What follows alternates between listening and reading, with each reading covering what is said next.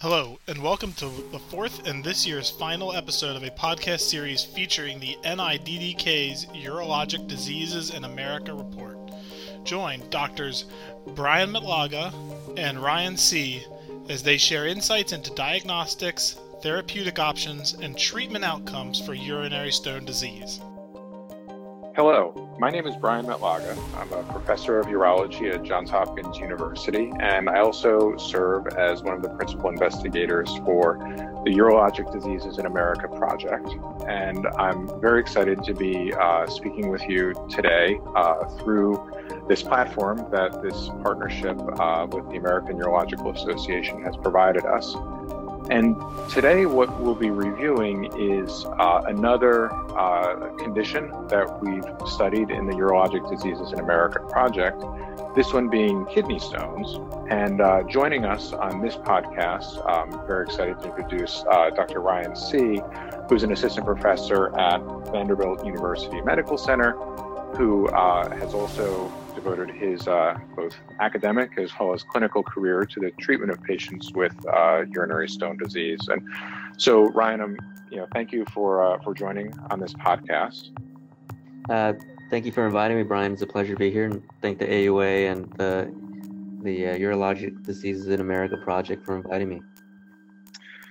Thanks. Yeah, I'm excited to be joining you. And what we'll do is probably over the next 15 to 20 minutes, we'll go through really what we consider to be, if you want to call them highlights or important aspects of what we found when we looked through the kidney stones data sets. And we looked at a number of data sets in this project. We looked at NHANES, which is the National Health and Nutrition Survey.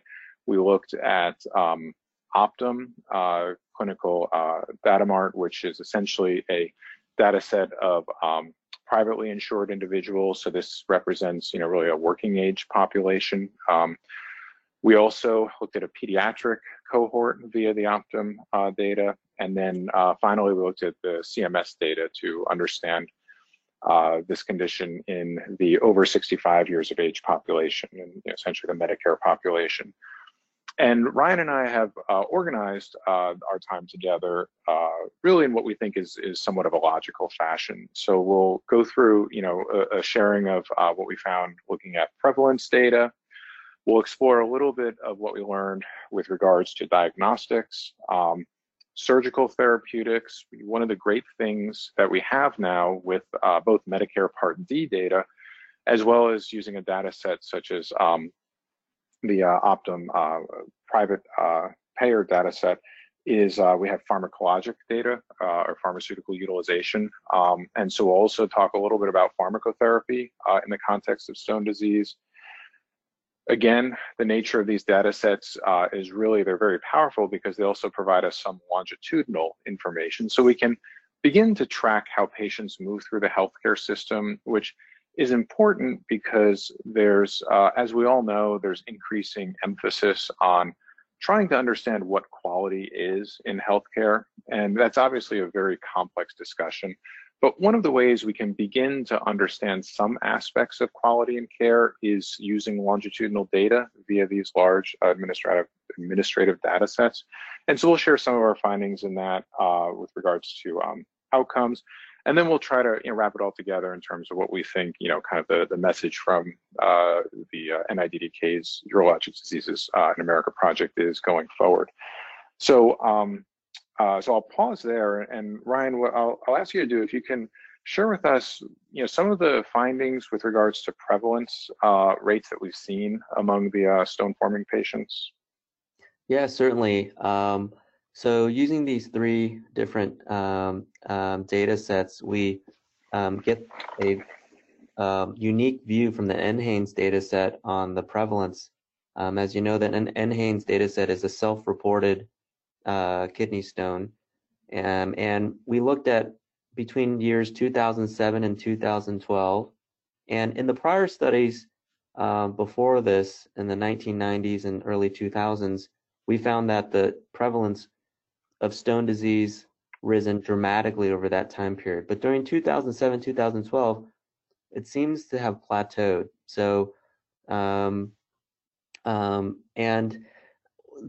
that plateau seems to be very interesting. When we look further into prevalence rates among men and women, we see a very stark difference than prior years. And here we see that among women, the prevalence dramatically increased from about 6.5% from 2007 to 2008 to about 8.9% from 2011 to 12. Whereas in men, the prevalence declined from about 11.5% to 8% in the same period. And so these dramatic changes in prevalence, we're not quite sure what is the driving forces that explain this, but we suspect there may be in part related to the changes in lifestyle, diet, increase in overweight and obesity, especially among women during the same period. Yeah, and one other I think powerful aspect of the Urologic Diseases Project is by having access to the private payer data, we can start to look at unique populations within that we really have not had an ability to do previously. And one of those is the pediatric population. And I know because prior to my work with urologic diseases, I personally tried to get a better understanding of what is the burden of stone disease among the pediatric population, just because clinically, we were seeing more and more children with stones, and so we had a perception that there may be an increase in incidence and prevalence. And what we found when I tried to look at this is that there's really not great, or at the time there were not great data sets. You had things like the kids inpatient data set, but again, as the name implies, that's inpatient setting data, and as we all know, most stone patients are treated not in an inpatient setting, but in an outpatient setting. And what the literature shows is there are well done studies, but they tend to be either single institution series or from fairly specialized centers, such as freestanding children's hospitals. And there wasn't really a good set of data to try and understand what the burden of stone disease is among children. And so what we were able to do with the Urologic Diseases Project is leverage the Optum Datamart cases and use that data set to try to better understand what the burden of stone disease is among children. And what we found through these data is that we looked at the years 2006 up to about 2016. And what we found was that, if we first looked at rates, we saw that there was an increasing number of children with a diagnostic code for, or with a medical code for stone disease that rose up until around the year 2011 and then plateaued and started to decline to some extent. But there was, a fairly marked increase from 2005, 2006 up to through 2011. The other thing that was very interesting is that when we broke the cohorts down both by age and gender, females consistently had a higher rate of stone disease than did males. And this tended to be clustered in the teen years. And then also white enrollees had a higher rate than other ethnic groups. And so, I think these data are important because they do show us that there was an increase in the rates of stone disease among children, which seemed to have plateaued and stabilized and then started to decline as we moved into more recent years. And it also gave us, I think, more information on which populations may be at risk so that we can begin to focus some effort to better understanding why, for example, in the teen years, or for example, in the female gender, how come, we're seeing increased rates among that population. One other aspect that we can do if we move from prevalence into, essentially diagnostics, and before I do that, I just wanted to ask Ryan, do you have any other thoughts on in the adult population, kind of what particularly struck you in looking at this prevalence? Yeah, we also able to look at coexisting medical conditions, and we also saw that rates of hypertension and diabetes also increased over the same period. And so we understand that many of these chronic conditions have shared risk factors, and maybe the combination of these diet and lifestyle changes across time may be contributing to both risk in adults and children. Yeah, and I think that's something, and as we, towards the end of this podcast, we'll come up with, kind of, I think, our take-home messages. But as you're listening in, I think one thing that, by looking at large data sets, such as what urologic diseases can do, it can really identify new questions to ask. And that's something that I think, both Brian and I will be sharing, as we review these data. So as we all know, kidney stones, there is almost always going to be a diagnostic test that's going to confirm the presence of a kidney stone, and it's going to be some form of a radiographic imaging study. And so with claims data, which is essentially what we're using with Medicare and with Optum, we can look at how imaging testing is utilized among patients with kidney stones, and that's exactly what we did. And we wanted to understand, if we broke the imaging tests into different categories, so we broke them into CT imaging, plain X-ray imaging, such as a KUB exam, ultrasound, and then tests that we knew would be less commonly utilized, but still would be interesting to look at. And that would be things like intravenous pyrography and magnetic resonance imaging. And we wanted to understand over time how or have practice patterns changed. And so as we looked at the imaging data, I think both in Medicare and in Optum, there are several striking findings. And if we initially will restrict our discussion just to the adult population. And what we found was that CT imaging for both the working age population as well as the over 65 population, the Medicare cohort, CT imaging was by far the most commonly utilized imaging study for patients with stone disease, about much greater than ultrasound, for example, is utilized almost twice as often, actually, as ultrasound was. So really in the United States, CT imaging is the cornerstone or foundation imaging test for stone formers. After CT imaging, the second most commonly utilized is actually plain radiography. It's not ultrasound. Ultrasound is the third most commonly utilized test. And all of the data we're sharing today, they reside in the in a compendium, and that's available on the NIDDK's website. It's very easy to find. You can just put in a browser search bar, NIDDK urologic diseases in America. It'll take you to the site, and there's an expanded compendium that presents all of these data and other data. But as you look at the charts and figures associated with imaging, you'll see the lines are really very flat. CT imaging is the most commonly utilized, followed by plain radiography, followed by ultrasound, and it's not really changing over time. And that's probably disappointing to many of us because we know that less exposure to ionizing radiation is better, just as a principle. And we know that, at this point, there's likely overutilization of CT imaging for the diagnosis of stones. And there is effort spent on the part of the American Urological Association with multiple educational initiatives, as well as other groups, trying to grow providers' comfort with ultrasound as an imaging modality. And we just haven't yet seen traction of it in the adult population. And again, we're using CT imaging twofold greater than we are using ultrasound imaging.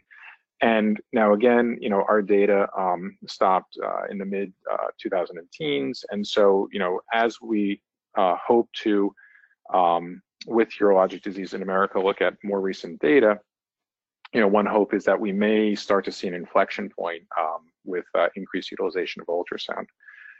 Now, as we talked about in the prevalence discussion that we looked at the pediatric population, we also looked at the pediatric population when it came to diagnostics.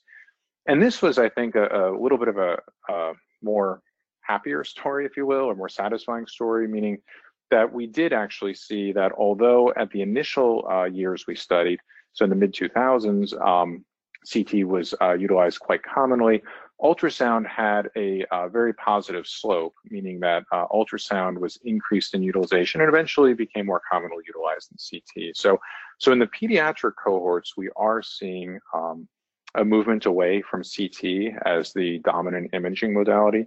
And so, our hope is that as, further educational initiatives, training efforts are brought out to the urologic community, that we will see in the adult population perhaps a movement away from CT towards ultrasound as kind of the more of a mainstay or staple diagnostic modality. And then moving from diagnostic to the therapeutics, Ryan, I'll ask you to share your thoughts on the therapies for patients with stone disease. Right, yeah, and thanks, Brian. I think one of the values of, one of the things that we get from these types of claims-based data is we get a pretty confident estimate of the surgeries that are produced for kidney stone disease. As you know, primarily these are going to be shockwave lithotripsy, ureteroscopy, and percutaneous stone procedures. And overall, what we saw was that surgical procedures for kidney stone disease increased overall during this time period, but the percentage of kidney stone patients undergoing surgery has declined. And so, and we'll get to this later, in that some patients will get second procedures or second stage procedures. And this may reflect also improved surgical outcomes, or it may reflect that perhaps that we are observing more stones than we used to. And we also found that there was a trend towards more ambulatory surgery and ambulatory care.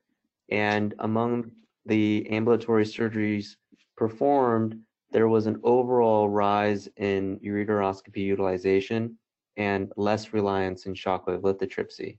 In fact, ureteroscopy has now become the dominant stone procedure overall.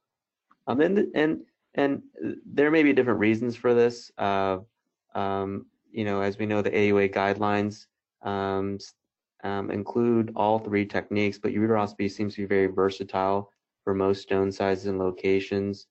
And during the same time period, we know that there's been many improvements in technique, newer generation ureteroscopes, newer lasers, advances in baskets and other disposable tools and sheaths.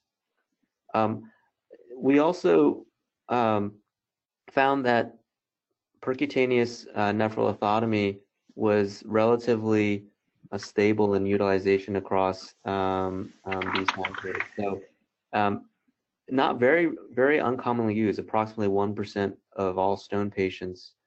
And as expected, most of these, the percutaneous nephrotomy procedures were performed in the outpatient setting.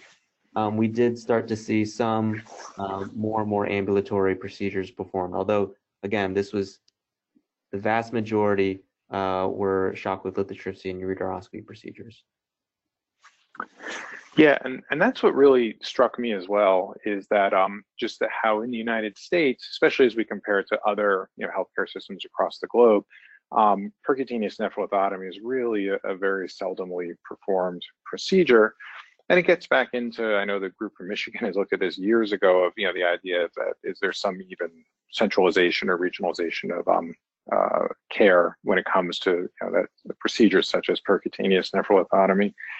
And what we found when we look in the pediatric population was also analogous to the adult population, that ureteroscopy was also the dominant form of surgical therapy. And I certainly was surprised by that. it's classic, almost dogma, that we learn as we go through training, that children tend to do very well, even perhaps better than adults when treated with shockwave lithotripsy. And certainly, the AUA's surgical management of stones guidelines document, when you look at the source data for it, that's, was reinforced by those source data also. But when you actually look at what is the clinical practice, ureteroscopy is utilized more commonly in that pediatric population.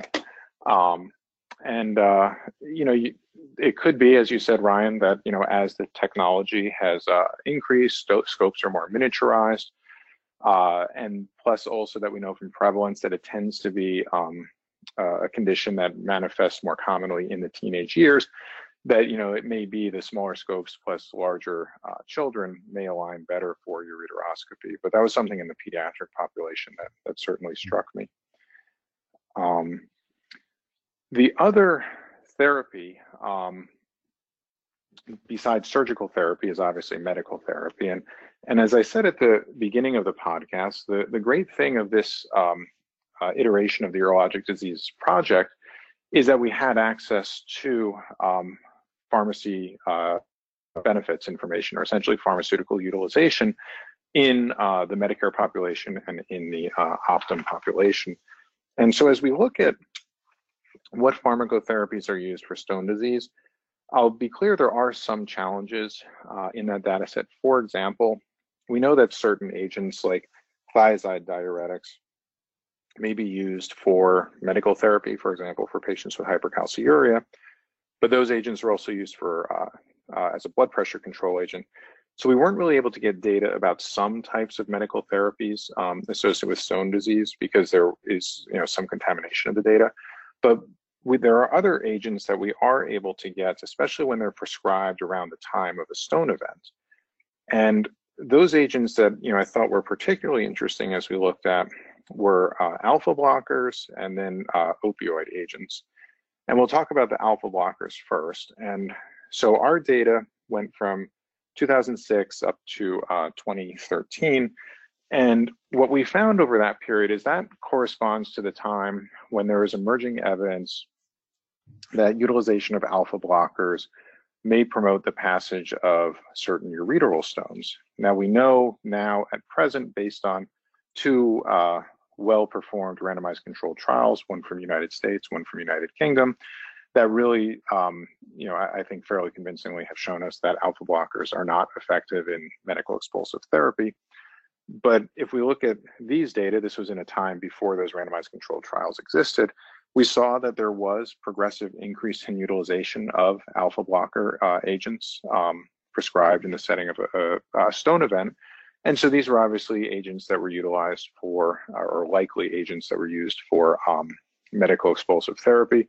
Presumably, if we were to now carry the data into 2020, we would see hopefully a decline in utilization, which again reflects, what the clinical evidence tells us. But I think that's, a very interesting question for the next data review for the urologic diseases in America as we look at stone disease again. But I think the more striking medication agent that is prescribed in the setting of a stone event is opioids.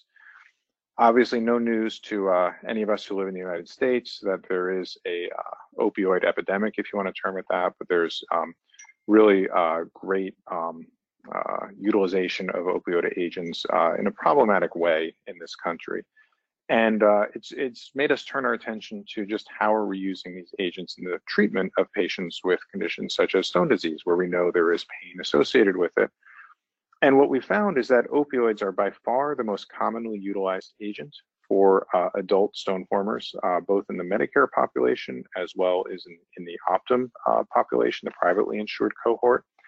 And it's a positive slope, unfortunately, in both groups, that each year there's greater utilization of opioid agents than there was in the year previous to it.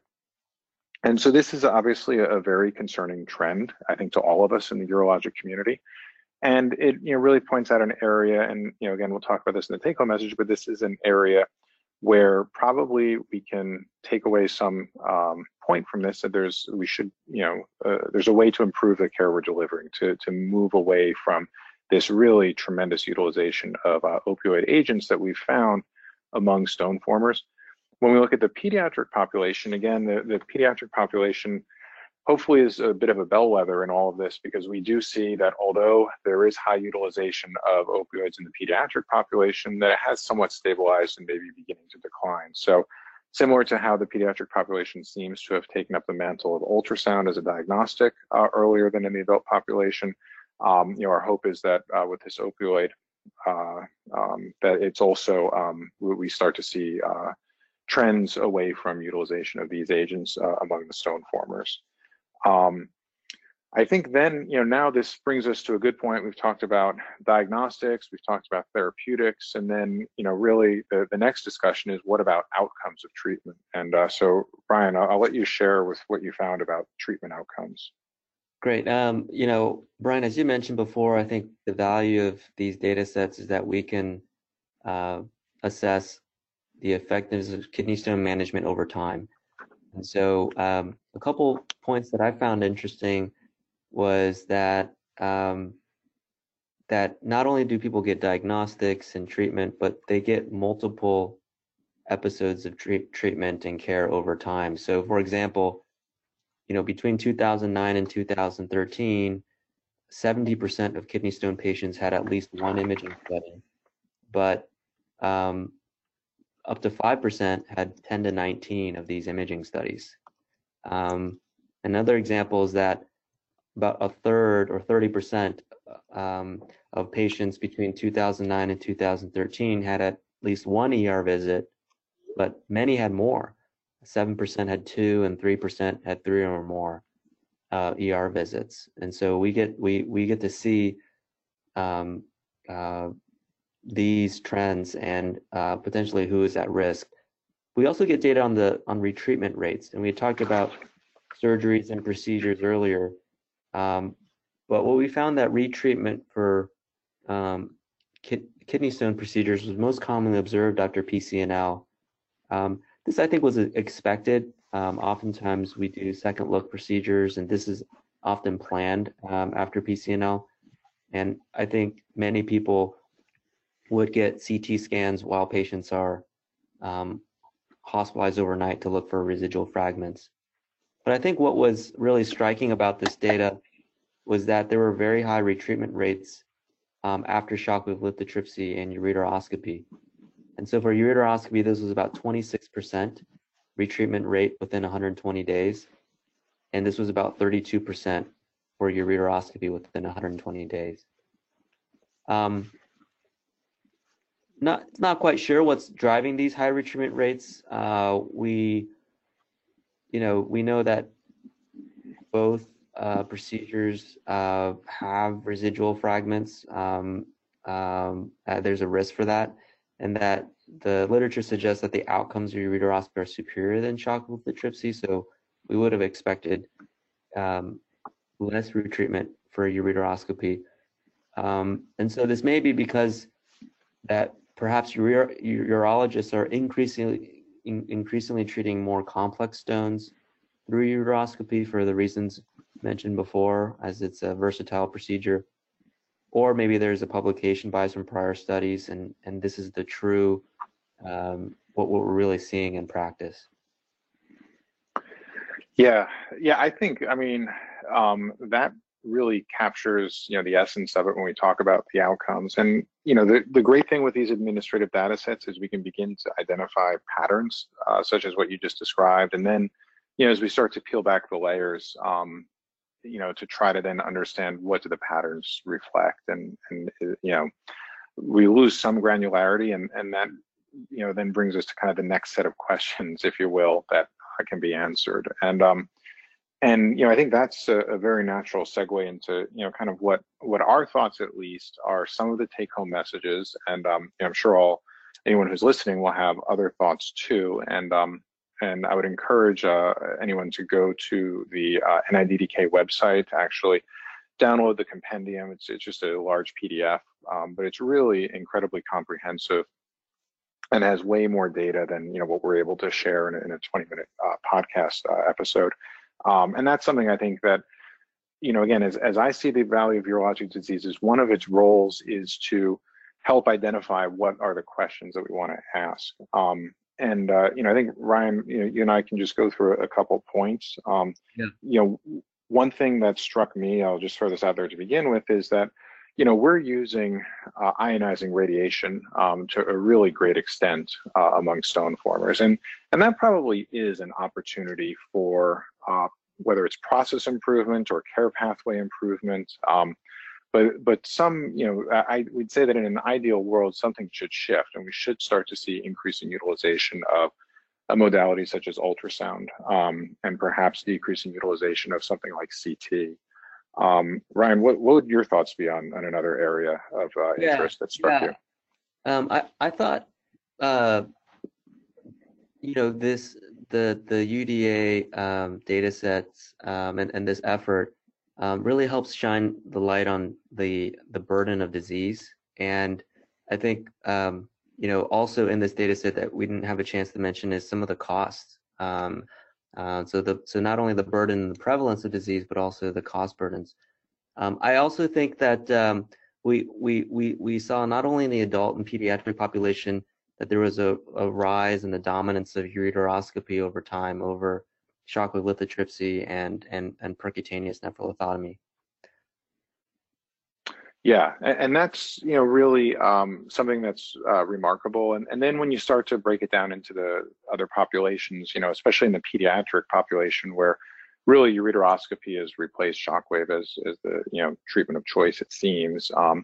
But yet that hasn't yet been reflected in the literature, and it's just as you said, Ryan. There may be a publication bias towards that, or perhaps something else driving it. One other factor that struck me was the utilization of opioids. And this is likely a phenomenon of the United States. I think if there's international listeners, this probably won't resonate as much, but certainly to all urologists who practice in the United States, that there's a tremendous utilization, probably overutilization, to be honest, of opioids for stone formers, and that's again, an opportunity for care improvement, going forward. I also thought that it was interesting that the retreatment rates were really much higher than I had expected. And I think what we're seeing is practice patterns and outcomes across the United States, not just at what we see in publications. And this is what's really happening in the real world, that up to a third of patients after ureterostomy and shockwave lithotripsy have a retreatment within 120 days. I thought that was remarkable. Yeah, I agree. And and so then we've kind of been discussing what the Urologic Diseases Project is a really tremendous project. It's very visionary by the NIDDK to support it. And what are the goals of the project? And I think it's to really create an awareness of what is, as you termed it, the burden of disease. And then also, what are opportunities where care can be improved, where questions can be asked? It helps with some of the genesis of discovery in the field, which ultimately leads to improved outcomes for our patients. And I think that we've highlighted just a couple of areas, and it's really very much scratching the surface of areas that could inform future projects, grant proposals, that are really going to have meaningful changes to actually how care is being delivered, not at expert centers of excellence, which just tends to be what we see in publications, but rather at really what's going on a day-to-day basis in the urologic community with regards to treatment. And one of my goals with urologic diseases in America is to have this serve as essentially the reference point for that scope of the problem question that always comes up in a grant application. And so I think that as as the listeners, hopefully you go to the compendium and kind of peel back a few more layers of the project, you can see what those data are and what opportunities for questions exist. I'd like to, before I close it out, Ryan, do you have any other closing thoughts? No, Brian, thank you for including me. I think this really motivates me to think of other projects and to address some of these treatment gaps. So thank you for including me. Yeah, and Ryan, thank you very much for being a part of this project. It's been a great opportunity to work with you. And I'd of course like to thank Dr. Kevin Abbott, Dr. Zia Kirkali, Dr. Tamara Bavandam from the NIDDK, who have supported with their leadership and vision this project, and Lydia Feinstein, Julia Ward from Social Scientific Systems, who provided all the analytic support for this project.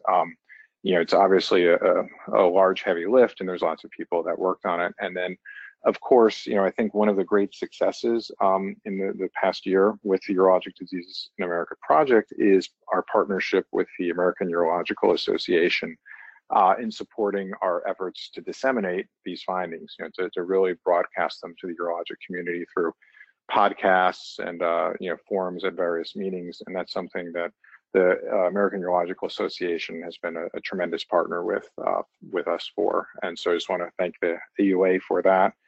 And I hope this was a informative 20 or so minutes that you spent with us. And again, if there's questions or interest from this, I would encourage you to go to the NIDDK website, look at the compendia for stone disease, as well as BPH, urinary incontinence, the other conditions we've discussed through prior podcasts, and then there'll be other urologic conditions coming to that website as well. So again, it's easy to find just on any search bar. If you type in NIDDK, Urologic Diseases in America, it'll be the first link that pops up. So thank you again for joining us, and I hope this was informative.